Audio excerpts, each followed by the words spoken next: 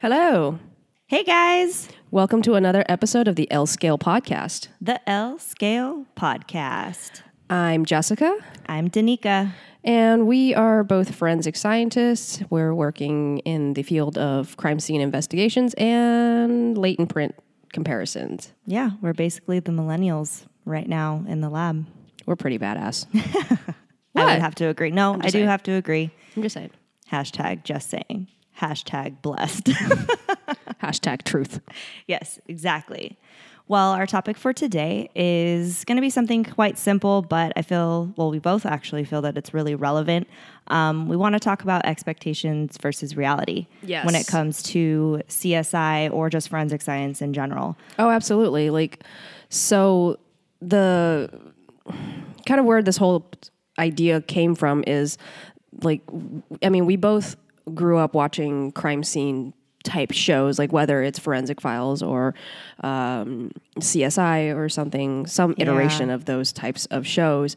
And as you may or may not be aware of, there is such a thing called the CSI effect.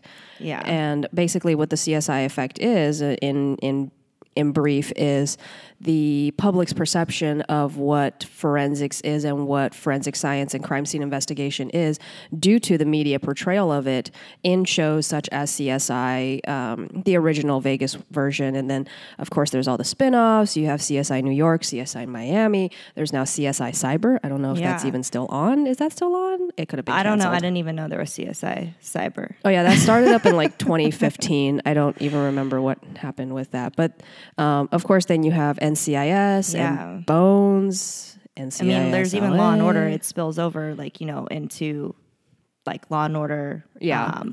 And I don't know what else. Quincy, ME, back in the day. Criminal Minds. I love Criminal Minds. I don't know. I know it's so blank unrealistic. right now.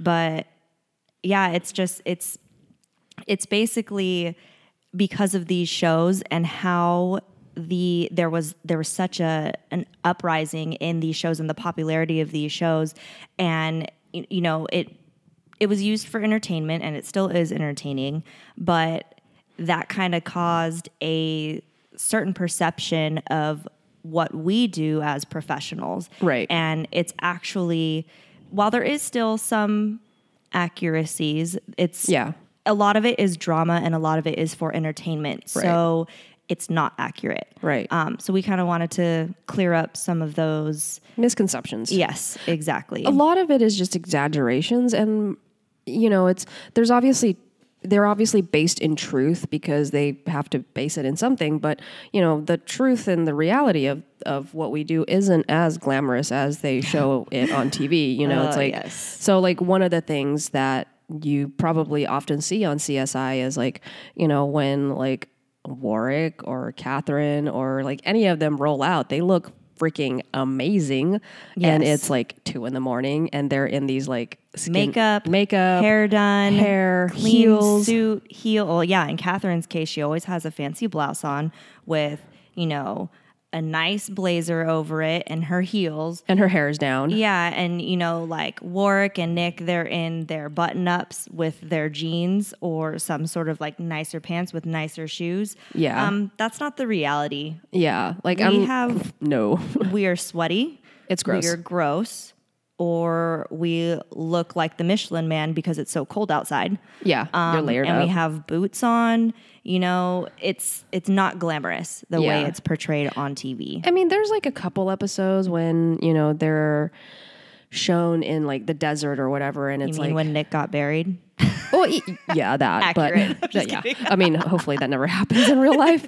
But I meant how he was dirty. Oh yeah. Well, I mean, I look dirty after I'm done processing for I look prints. fucking disgusting, and I did not get buried alive. I know, right? Oh Lord. Yeah. Hopefully that never haps. Yeah, by the way, that would be really disturbing. Knock on wood for that. Yeah. Hold on. Knocking on wood.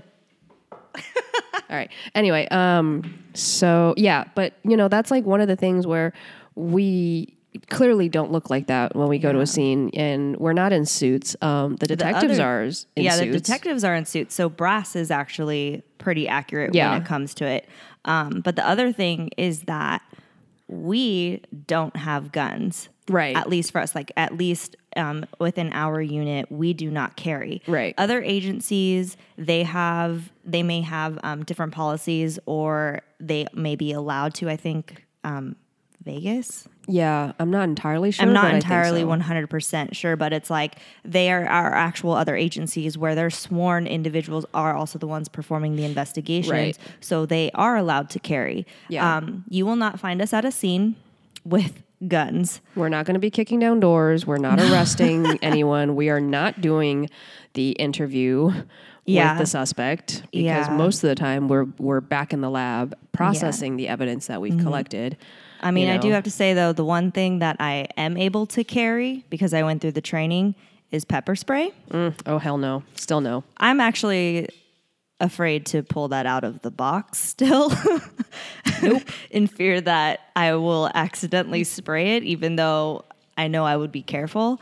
That is definitely something I don't want to experience again. So knowing me, I would end up spraying it and I would either spray it in my face or I would spray it and a gust of wind would blow in my direction and then it would still get in my face. Well, okay, so when I went through the training, that's exactly what the individual said when like he was prepping us and everything to get ready for the spray. He said the reason that we want you to go through this training if you want to use this is because when you do spray this at an individual who is coming at you, if a gust of wind does come at you, you know what to expect. Yeah. And I mean, the burning and the inflammatory effect isn't going to be as strong, but your respiratory system will probably close up for a brief couple seconds and you won't be able to breathe. Your eyes are going to itch. They're going to burn. Yeah. It's not going to be to the same extent as when you get sprayed in the face and then you're told, open your eyes and breathe. And then you can't. No, that no. See, like,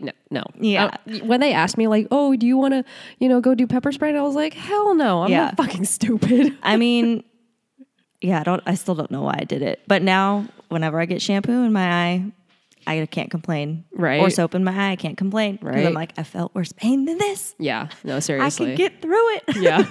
Just breathe. But yeah, so anyway, that's something that I'm actually allowed to carry. But I did have to go through some training for that. And that was kind of brutal. But as far as being able to carry, that's something that we do not do. And right. Yeah, that's cannot do. Yeah, because we're not sworn, and that's only that's part of our department. Like it's very separated, and the roles of sworn versus civilian staff, it's very separated and it's very delineated. So, for us in the lab, like all our duties are to go to a scene and process. So we're civilian staff, so we don't carry guns. We don't get to go in and, we're not first responders. We don't kick down doors, like I said. We're also not the head investigator, like the head detective. Yeah. We are there to assist. Yeah, like if anything, we're there to supplement the investigator and the detective's case because we're one piece of the puzzle. Yeah. Sometimes we play a bigger role when, the agency that contacts us doesn't have the resources and we have to, take on that role of thinking like a lead investigator would, but ultimately it still goes to the detective. Yeah. Another misconception is that we will always be able to find that one print or that one hair. Oh my God. That one fiber. And that like we can always get something. Yeah. In reality, that is definitely not the case. Yeah. I've had times where I've tried my hardest to get a print off of a surface, even if it's the most conducive surface. So for us, the most conducive surface is a smooth, clean, hard surface, such as glass, like a window, or even on like the paint of a car, like the door of a car. Right. As long as that paint isn't oxidized. Yeah. Or the window if it's as long as it's not like super dirty or dusty. Yeah, but then as Jess just said, like dirt can actually interfere with that. So there's all these different factors that can interfere with a print even being left. So we try our hardest, but sometimes some things just might not come up. Well, it's also interesting because there's like it's such a I feel like there's such a dichotomy when it comes to that, because there are times when you're looking at something like it could be like a glass bottle or an aluminum soda can, right? And you're like, oh my God, there's got to be a print on this somewhere. Yeah. And there's like nothing. There's everything's smudged. Everything's, there's like condensation, and you can see like the condensation residue on the outside of it. Yeah. And you're thinking to yourself like, what the heck, man? Like this should be the perfect surface. Yeah. Yet like you'll get this freaking dirty window screen and, that's half rusted, and you get this print and it's like, oh yeah. Like well, what the hell? Like the frame of like a window screen. Yeah. Sometimes that just blows my mind because I'm like, this is so dusty and so dirty. Like at one of the cases, residents that I had responded to back in August, I was like, this thing is dirty. Yeah. Nope. I lifted 2 prints off of it. Right. I was like, wait, what? Yeah. And then, recently, I also responded to process a vehicle, and this vehicle, it had a light layer of dirt on it or dust on it, but there was nothing. Yeah. And, the victim, when I was talking to them, they had informed me that, the individuals that had touched the vehicle, were not wearing gloves. Yeah. So, that's just another factor, is the actual condition of the individual's hands. Right. So it's like if your hands are extremely dry, or for some reason, like your ridges aren't raised enough, like you're not, like a print will not be left. Yeah. Like I don't leave good prints because my hands are so dry, because I'm constantly like washing my hands, and, I switch out gloves, and I'm constantly like wiping my hands down. So I have really dry hands. Yeah. So that's like another factor of why, you may not leave print. So the misconception that you see in television shows is that there's always going to be a print left. Anytime anybody touches something, anytime somebody walks through a room, there's going to be a print left. There's a hair that got left. That one fiber on this super clean white carpet. Okay, first off, who has super clean white carpet? Yeah. I mean, I know I vacuum a lot, but but like, you do vacuum a lot. I do. I'm such a It's okay. The house is really clean though. I know it is. It's refreshing. It's nice to come home to that. Right. Woosah. Yeah, seriously. But it's true though, like there's that whole misconception. Like my favorite still to this day is when Nick lifts the beautiful print off of a rock. And we're talking just like a broken up, like it's granite, like a print paver. It's the worst rock ever. Yeah. And he lifts this print. And it's beautiful. Yeah. Oh, and then Jess, why don't you say your favorite quote from Warwick? Oh yeah, so season 2, I believe it was episode 1. I think the episode is Burked. And he says, I can lift a print off of air. I'm like, excuse me? No, you can't. No, you can't. I'm sorry. No. That's just no. No. That's just like, no. That's just wrong. Yeah. That's where things become exaggerated, and the general perception is like, oh, you can get a print off of anything, or you can find trace off of anything, because it's highly exaggerated for television purposes. And I get it. Like, trust me, I watch these things, and I loved CSI when I was growing up.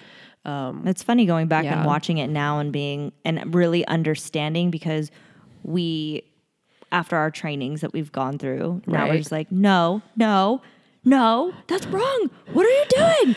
No. You can't do that. There's been multiple times where we've there's a lot of yelling at the TV. Yeah.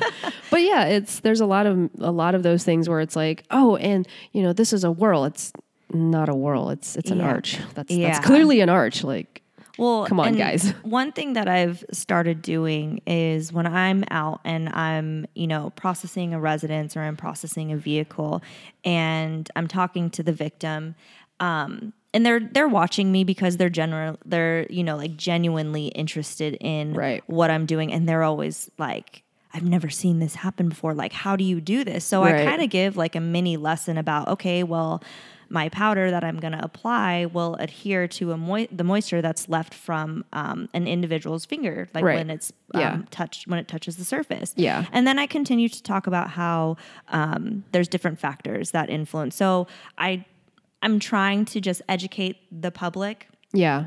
You know, Yeah. Of like, unfortunately, it's one victim at a time, but hey, that's something, you know? I don't want them to have false hopes, you know? And Right. then the other thing that we, also have experienced is they ask us what the timeline Oh, yeah. is.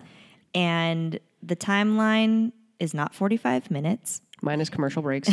So it's not 1 hour, you know, it's not whatever time frame that they think everything is going to be solved in a couple weeks or a month. And that's not it. And, Yeah. but that's just because of the workload, the caseload that each Right. detective has, but also because of, at least in our department, quality assurance measures. Right. You know, we have to go through so many tech reviews or so many, you know, just like the different reports and how it all comes together for an investigation for that one detective. It's like there's the initial report. There's our report when we go out there to process the scene. There's the report when we go back to of analyzing the print, if the print is even of value to be analyzed. And, you know, all of those reports, they take time. And then on top of that, there's our accreditation standards require that we do technical review and admin review of each report. So sometimes, you know, it takes a while because we're fixing things and making sure that there are no errors and everything that we report is accurate. Otherwise, we'd be falsely reporting data, and we don't want a report to go out with inaccurate information. Exactly. And, you know, so then by the time our reports go out, it goes to the detectives, like, general time frame from beginning to end, about a year and a half, would you say? You mean like end as in like going to trial? Going to trial. Yeah, going to trial. You know, but like for reports, it all depends. Like, you know, a comparison case, for at least for me, you know, I have evidence that comes across my desk, and sometimes it was lifted 2 months ago. Sometimes it was lifted like a couple weeks ago. It just depends on how it gets distributed. Right. And then, you know, even then it's like, how many latent lifts do I have to examine and to compare? How many subjects do I have? So there's so many factors that go in. It's not just like a one and done, you know, like it's not that a computer does it. Like we have us human individuals doing this. Yeah. So that's like another thing that, you know, a lot of times you see on TV, they just upload a print that just happens to be a full, beautiful, clean roadmap print where you can see every ridge, every detail. There's no distortion. It gets uploaded to one person. Yeah. And it automatically hits and it gives you their name, their DMV info, like where they live, what they look like. Like, no. Yeah. No. Like, let's stop right there. Yeah. You know, like we have our APHIS people that are trained in APHIS, and they're the ones that, you know, they mark up the print, they throw it into APHIS, and then APHIS does its thing, and then, you know, a list of candidates comes out. But it's us human individuals, us like latent print examiners, that are the ones that actually make that identification or make that exclusion. We're the ones that make that overall conclusion. It's not a computer. Yeah. It's not like CSI when, I want to say her name is Ellie. I think that's wrong. I think I'm thinking of Westworld. She looks like an Ellie, but she like comes and she's like, it's a match. And it's like, but did you do the comparison? No, she said APHIS, it's a match. No, that's wrong. That's just the candidate. Yeah. I think Ellie is on NCIS. I don't know. I think that's NCIS. There's definitely an Ellie in Westworld. Oh, okay. I think so. No, Elsie. Oh. Elsie. Okay. My friend's dog name is Ellie. Well, there's Elsie, Ellie, whatever. There's an Ellie on NCIS. And don't get me wrong, I love that show. Yeah. But, and that's the thing, is like we love these shows, and because it kind of just like, it's nostalgic for us. Oh, totally. It brings us back to like where our passion started, but we have a completely different view when we watch it this time around, and we're like, that's so wrong. And it's comical, but it also frustrates you because we are on the end where, you know, the public has this view of like, well, this is how it happens. Yeah. And it's like, no, this is not how it happens. Yeah. And the thing is, so we were just recently at a conference, and we'll cover all of the fun stuff with that later. But the DA that gave the keynote, I believe, in the beginning, yes. she was the one that mentioned how the CSI effect can also be positive. Right. When it comes to choosing a jury or coming to a verdict or something, right? Yeah. Am I mistaken? Yeah, Or? and that does play a role, especially because now when juries are selected and people are on juries, there is an expectation that that cases have more forensic evidence, have more. There's DNA, there's And the fingerprints. forensic evidence has weight. Yeah, and it's strong forensic evidence. Like I recently testified on a case, and unfortunately, there wasn't a lot of forensic evidence. There was some, but not a whole lot. And some of the feedback afterwards was that because there was such a lack of forensic evidence, that the jury didn't feel confident in where the trial was going. Yeah. And so, that you can definitely see that that's something that's changed over the years with all these shows and people being more aware of it, which is a good thing. Yeah. It's a good thing that people are aware of what's going on, and there is a need for transparency, but it's also there also needs to be an education when it comes to forensics. Otherwise you're expecting the whole world when half of it is You're not expecting real. us to do magic, but the thing is our magic that we can perform is limited. Yeah. And it's like, wow, I had one of one of my cases that I handled.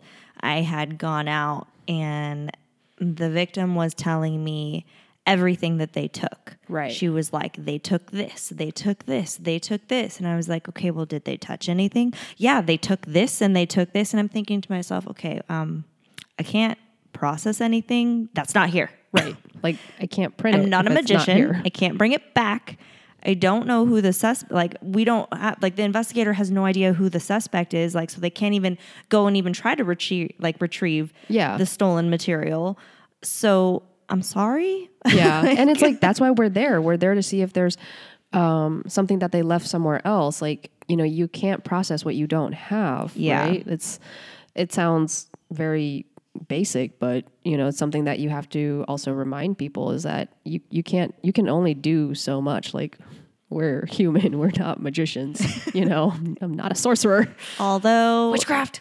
It is magic when you make an invisible print appear. Oh my God, it's amazing. With powder. I remember my first, and then even a comparison, I was like, oh, that's magic. Right? It is pretty cool. awesome. Yeah. It's pretty cool. Like when you get it and you see it and it's like, yes, I got it. And you know that whatever it is that it had to be from the person who touched it. You're like, yes, that is such a good feeling. My assist that I went out and I did. Yeah. And I ended up lifting some friction ridge detail from the bottom of this wavy handle. And I was lucky enough to actually get to do my comparison on it. And it was such a good feeling to sit there, and I worked on this print and I looked at it and I was able to make my identification. Yeah. But I mean, you even know, getting a print off a door handle That's is hard. Hit or miss. Oh yeah. So I was so excited because, I already had fingerprint powder all over me from processing the house, the other residents that I was at. And I was just like, oh my gosh, I'm all right. Here it goes. This is the only thing I'm going to print at this location. Let's see what we can do. Yeah. And I was able to get it. So I was extremely happy. Yeah. It makes you it's such a satisfying feeling because it's, that item that you just processed and that print that you lifted was from the suspect. Yeah. And it's like, yes, I got you. Yes, exactly. So that's kind of cool. But let's move on to our expectations versus reality for us. Yeah. When we started. It's a good segue because a lot of these misconceptions that are out there that are floating around in the universe are also conceptions that I feel we all had when we first started. I know I certainly did. I had no idea what the fuck we did. I had no idea. I thought I was coming into this job just going to be a CSI. Yeah. And then I was told, oh, hey, by the way, you're doing latent prints. I was like, but I hate fingerprints. Right. And now I actually love them. I think they're beautiful. And people get annoyed with me when I start making prints all over wine glasses and looking at them. Oh my God, I know, right? It's so bad. Like I do that every time like I touch something. I'm like, oh, look at that. You do that with tire marks too, or footprints. Oh yeah. Oh my gosh. I'm so bad. Like, can we just recall like this weekend when we were out and you're like, oh, that's such a good Shoe impression. Oh, Yeah. look at these tire marks. I'm like, I know. I'm so bad. I would totally cast that. Yeah. It's okay. I do the same thing with fingerprints. I was like, yeah, I'd lift that. Right. I'd compare that. Right. No, but that's I don't know. Maybe it's just because like I had such like a hard time with one-to-ones, like doing impression photography, that because I had such a hard time with it, I practiced it a lot. And now it's like something that's always in the forefront of my mind when I see a shoe impression. Like if I step in dirt or if like I see like a tire track, I just like, I have to stop and stare at it. It's like, kind of equivalent to the, yeah, I'd tap that. I had to say it. I had to put it out there. yeah, Because like, I just look at fingerprints. I'm like, yeah, that's a good juicy fingerprint. right. Or like it's Hashtag peach emoji. But there's something like weirdly satisfying, like when you see something that's like, oh my God, that's beautiful. It'd be good. Yeah, you're like, right? this is going to be good. That this is going to be of evidentiary value, Right? Which, even like, if it's just like a shoe print, like just out while you're on a hike. Yeah, like I look at it and I'm like, oh, that's a beautiful print, like, or that's a great shoe impression. Like you can see the pattern, you can see everything, and it's like, that would be amazing. It's like, because those are things that we rarely encounter in casework. And I think and then like when you do encounter it in casework, oh my gosh. Like the print, the one from the bottom of the doorknob, Yeah. I was like, I was looking at it and I was looking at it under my loop and I was like, this detail, man. right. So good. Yeah, like when that happens, it's like, the heavens parted and like that ray of light comes down. The doves are like, oh. The stars have aligned. Yeah, Yes. seriously. But yeah, that was definitely one of the misconceptions I had. It's like, going out in the field and actually doing this work, it's very rarely do you ever get clean evidence, like sometimes you do, but sometimes it's just everything's kind of muddy, like shoe prints are half there and tire impressions are rolled over, prints are overlaid. It's never exactly clean, Or can we even talk about like just like when we first started and we were doing our property crimes, like I would come back some days and I'm like, I didn't get anything. I didn't lift anything. And I was just like, oh my God. Like I felt like I wasn't doing my job, even though I was working my hardest out in the field to get something. Yeah. But you also have to remember, like, if the print's not there, you can't make it appear. Exactly. But that was my misconception that I had, was that I will always be able to get something. But as soon as, all my my no prints that I got from, all the cases that I would like, or my calls that I'd go out to, that brought me back down to reality real quick. Yeah.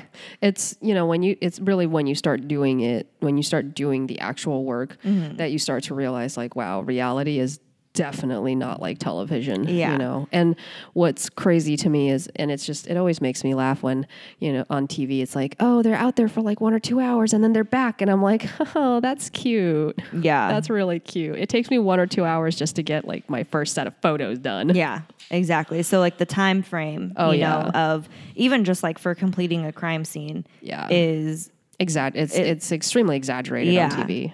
Yeah. Well, I mean, I kind of expected that they would take a lot, like crime scenes would take a while to do, but like you've come home after like 12 hours, 14 hours, I don't know, 18 so many hours. umpteen hours. Yeah.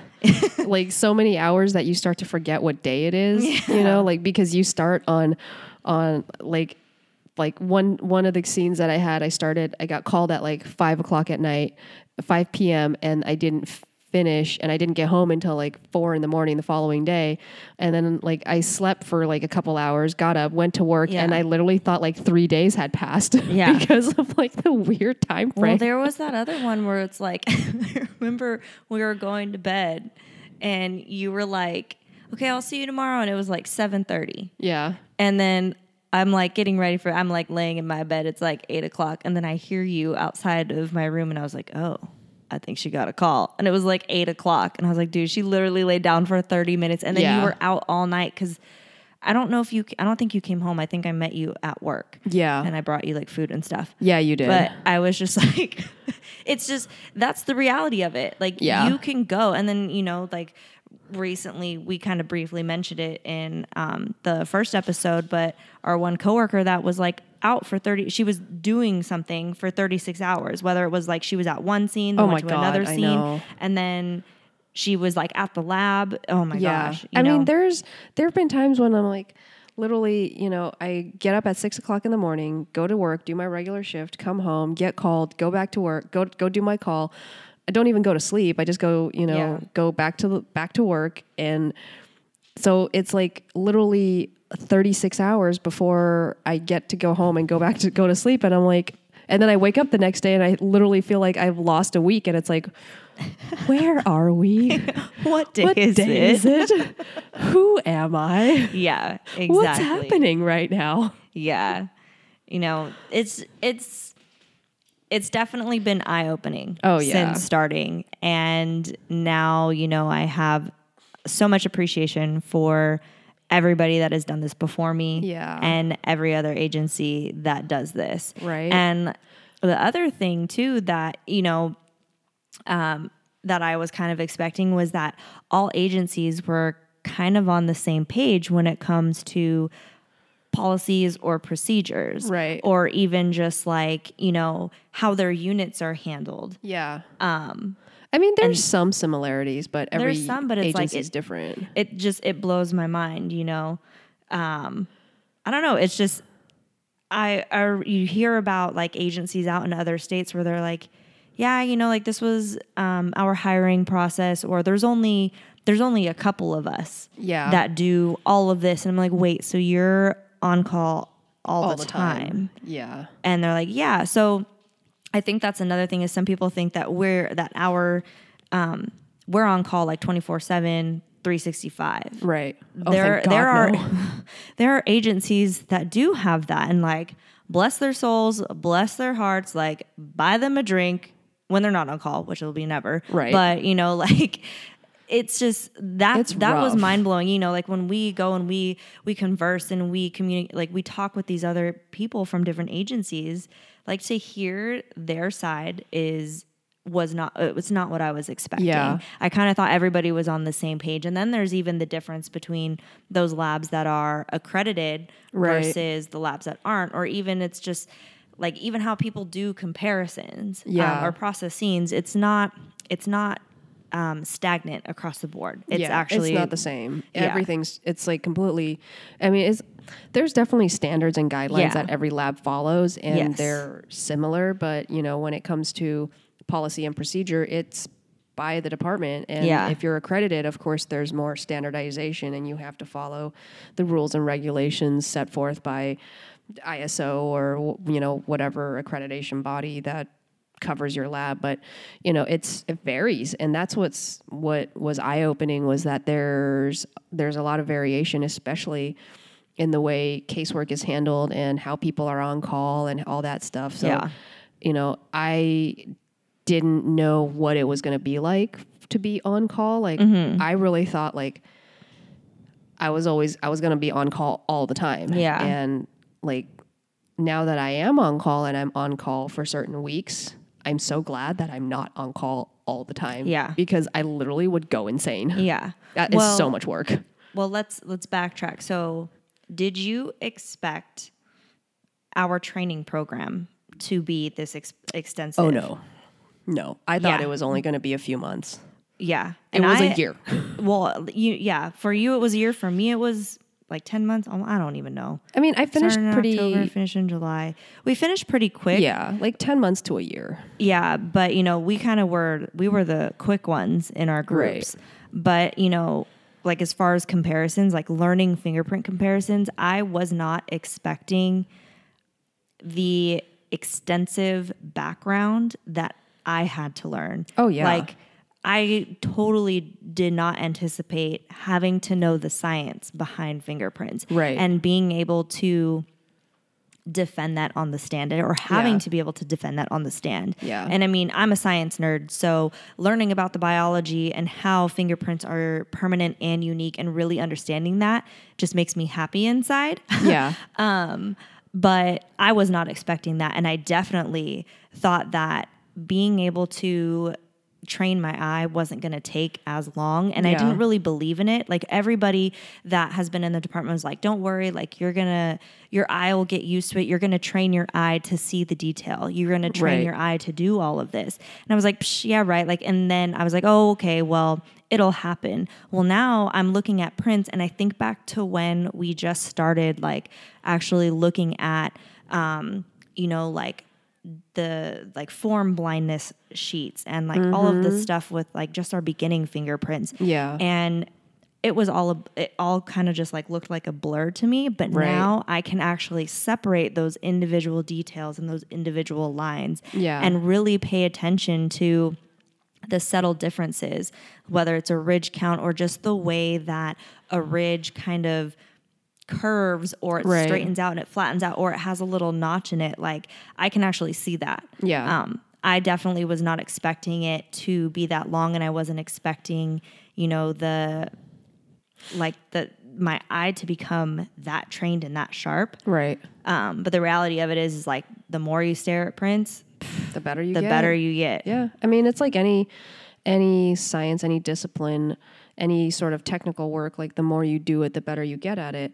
It's the same with CSI, like processing major crime scenes. Like, I knew that photography was important. I knew that being able to multitask and think on your feet and have critical thinking skills, like these are, I feel like, attributes that everyone should have. And I didn't realize how difficult it would be to actually apply all of it at the same time. Yeah. Like doing photography, I love it. And luckily I have a background in it. Like I know your goals.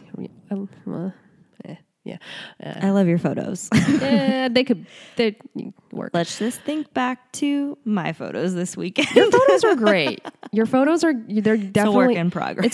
But you could definitely see the progression in your photos. I still have a long way to go with my photography, but it's because I have, I kind of worked on that skill before, and like everything that I know about photography is self-taught, but it's because I learned like it wasn't as difficult transitioning into crime scene photography from more of a artistic side. Yeah. But also like learning the different things that you need to know how to do. Like, for example, take 1-to-1 photos in being able, like what it really means to, be at 50 millimeter and using, being on RAW, like remembering all the settings that you have to have for... and having to think on your feet and do it because each scene is different. Yeah. And each condition is different. Yeah. And like your like the surface on which the print is, like a shoe impression or a tire impression or even a fingerprint, like it's all going to be different. It could be on a hill, it could be on a sidewalk, it could be on a driveway. Like you have to be able to figure out how to use your tripod and, maneuver your camera in a way that, you get it perfectly square and parallel, and it's all like all the little technical details I didn't think was going to be that hard.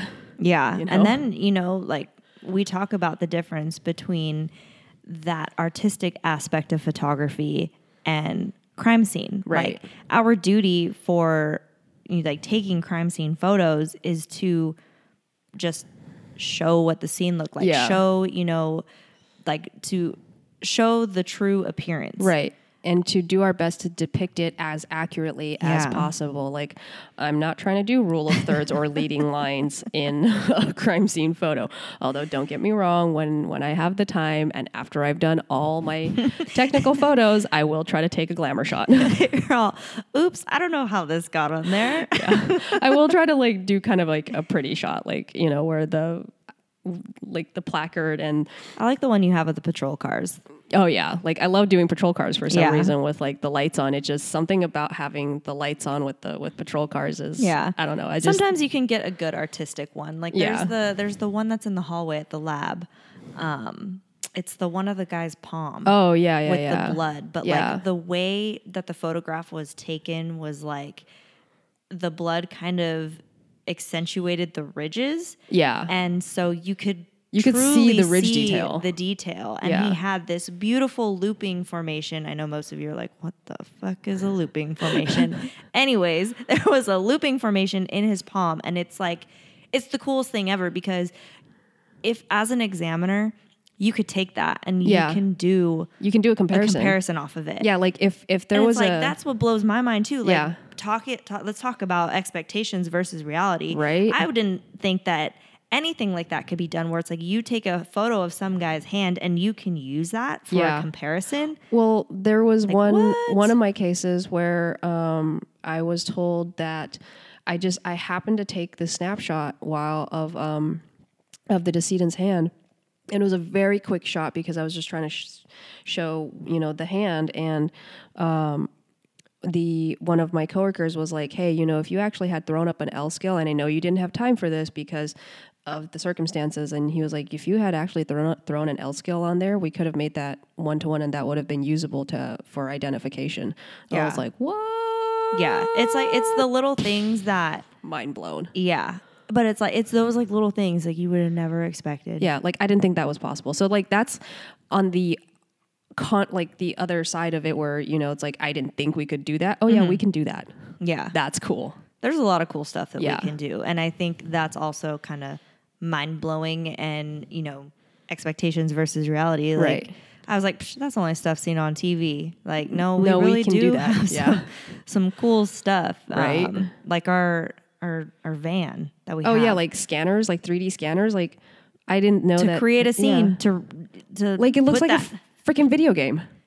Like it's that's cool. Crazy. Yeah, I mean, I don't know how long it takes to do. It just depends on the size of the scene, but it's pretty cool. I mean, it's a freaking 3D scanner, and it scans like the entire scene. Mm-hmm. I mean, I don't know how it works. I just know that it looks freaking awesome when it's done, and it's like, holy crap, we can do that? Yeah. Yeah, we can do that. That's awesome. Yeah. That's pretty legit. So, I mean, there's so many things where I just feel like, until you actually get into this field and you really start getting deep into it, you don't quite realize the depth of what number one, the limitations are, but also like what you can do with the technologies that we have. So, don't get me wrong, CSI, like bringing it all the way back, like CSI and all the TV shows, they're cool and whatnot, but our job is so much cooler. It is. We're the real CSI. Way cooler, you know? And of course there's a lot of government bureaucracy. We are government entities. And so therefore we have to follow the rules and regulations of whatever department or county, city, policing agency. And we do have constraints from the local government. And so that could be budgetary sometimes. It could be policy. Sometimes things take a long time, but ultimately I think what we do is pretty freaking cool, and it's way better than in real life than it is on TV. Well, another like expectation versus reality. Can we just talk about the hiring process? Oh, Lord. This is also to kind of tie into the first episode for those of you that are interested in getting into the forensics field. Like, I think we briefly mentioned it. I mean, it took me a year and like 8 months or a year and 10 months or something. So it doesn't happen right away. Yeah. There's so many different factors that play into it. How long your background investigations is going to be. Some people it's 4 months. Some people it's 6 months. Some people it's 8. Some people it's 10. It really just depends. Right. And then, like in my case, my medical got stuck on a doctor's desk for 3 months. Yeah, they forgot I could have been hired 3 months prior, but that didn't happen. So, like you may get frustrated with thinking this should be happening now, or I thought the hiring process was going to take a lot. It was going to be a lot shorter. I thought I would, have this job by now, or I thought I'd be at this stage by now. No, that's not how the county works. Yeah. That's not how agencies work. It just depends on their personnel. It just depends on the department, the agency, like. Yeah, like every city, every county, every state, federal job is different, and based on what requirements it's are like application there. due. Yeah, 3 months later. you are accepted to the written exam. Right? 3 months later, congratulations. You're now put on a list for interviews. Yeah. 3 months later, Yeah. congratulations. Your interview will be within 1 month. Yeah. And It's crazy. it's like it doesn't matter. Like all agents, at least for all the agencies that I applied to. Oh yeah. It takes a long time. It takes forever. So it's like, it's not something that happens within a couple weeks, a month, a couple months. Yeah. So like the thing is like, don't expect to go into a testing situation or even a hiring interview and, they're like, oh yeah, we want to offer you the job and be hired and start within the next week. Like that just means you're going through backgrounds next, right? When they offer you the job, Yeah. because that's like, they're okay to look at you. And that is a conditional offer of acceptance. That's not guaranteed because you can still drop out during backgrounds, whether it's something in your past, past drug use or whatever. Like if you have bad credit, domestic violence. Yeah. Well, I think domestic violence will just DQ you automatically. Yeah, but like people lie about stuff. Yeah, that's true. And it's like, okay, they're like, actually, yeah, it's like, no. We found that you have 3 alternate IDs. You want to explain that? Yeah, like what is this felony that's on your record? Yeah, exactly. Yeah. So there's all these little things, all these little factors. And then don't forget that you have to go through a medical. Oh yeah. Depending on the agency, you might have to take a polygraph. Yeah, exactly. Depending on the position, you might have to take a polygraph. So, I hate polygraphs. That was like the most nerve-wracking thing ever. Oh my God. But, it's like it all takes time. So like it seems like, maybe on TV it's like it just happens so quickly. Yeah. But it really doesn't. It takes a long time. Yeah. So the point of that is don't get disturbed. Don't get discouraged. Sorry, I swear. Disturbed. I guess, It was a disturbing. It process. was disturbing. That was a Freudian slip. But yeah, so there are a lot of things out there. There's expectations that the public has of us, expectations that we even had coming into this job, and the reality of it all. Yeah, I mean, I still have expectations of what things should be, and like how things should work, and it's like, nope. Yeah. That's not how it is. Exactly. I mean, sometimes I'm thinking, I look at a print and I'm just like, yeah, I got this. And then I'm just like, what the? Yeah. And I, like I was working on one of your cases actually. This is, I think when I was like still in training and I was like practicing some stuff, but I totally thought like, when you go through training, you learn about like the different shapes of friction ridge skin and how that can help you with your search. Well, this print that I was evaluating, it had characteristics that were extremely similar to that of a finger. Extremely similar. No, it belonged to a palm. Yeah. I later made that. I was so close to excluding it. And then I was like, okay, what did my trainer say? Before you exclude anything, you go through every piece of the exemplar. I don't care if you know that it's not from that part of a hand or whatever. And then I found and I made the identification, and it happened 2 times to me. Both I thought they were fingers and they were palms. So it's like we have our own expectations and then reality slaps us in the face. I'm just kidding. Right. Yeah, no, it sometimes is. Sometimes reality is like it's a hard check, and it's like, oh yeah, like you have to be, extremely thorough and check everything, because it's always the thing that you least expect it to be. That's what it's going to be. Yep. It's like, you're like, it can't possibly be that thing. Exactly. It is that thing. And that was the other thing too. Like I expected to have an open mind. Well, my mind, the open-mindedness was not open enough in certain cases. Like I've had to go to other individual, or one of my colleagues, and I was like, hey, like, how would you orient this? Right. And she was like looking at it, and she had oriented this print a different way, and I was like, oh my God. And then I was like, okay, I'm going to search this way. And the crazy thing is her orientation was a slightly different angle of what I was originally searching. Right. And the first freaking print I go to analyze, I'm like, are you kidding me? I just looked, I was just like, son of a, just sat there, and I was like, okay. Right. And then I made the identification, and I was like, hey, I made the identification. She's like, are you serious? I'm like, yes. So thank you for helping me. Yeah. So No, it's like, it's the same thing with CSI. You're like, that can't possibly be it. Oh, that is But it. it is it. Oh, well, shit. Okay, then. Yeah. You know, and it's just like all these things come together and you're like, oh, well, yeah, I guess that does happen. Yeah. You know, it's like it's the most bizarre thing that you could possibly think of. And, you know, you're like, that could never be it. That could never be it. So I guess That's expect The unexpected. Yeah. Yeah. Expect to get your mind blown at every single scene, But every that's the case best that you part do. of this job. Yeah. It's never the same. It's never the same. Yeah. That's what makes it fun. It does. It really does. Everything is exciting. Yeah. Fingerprints are exciting.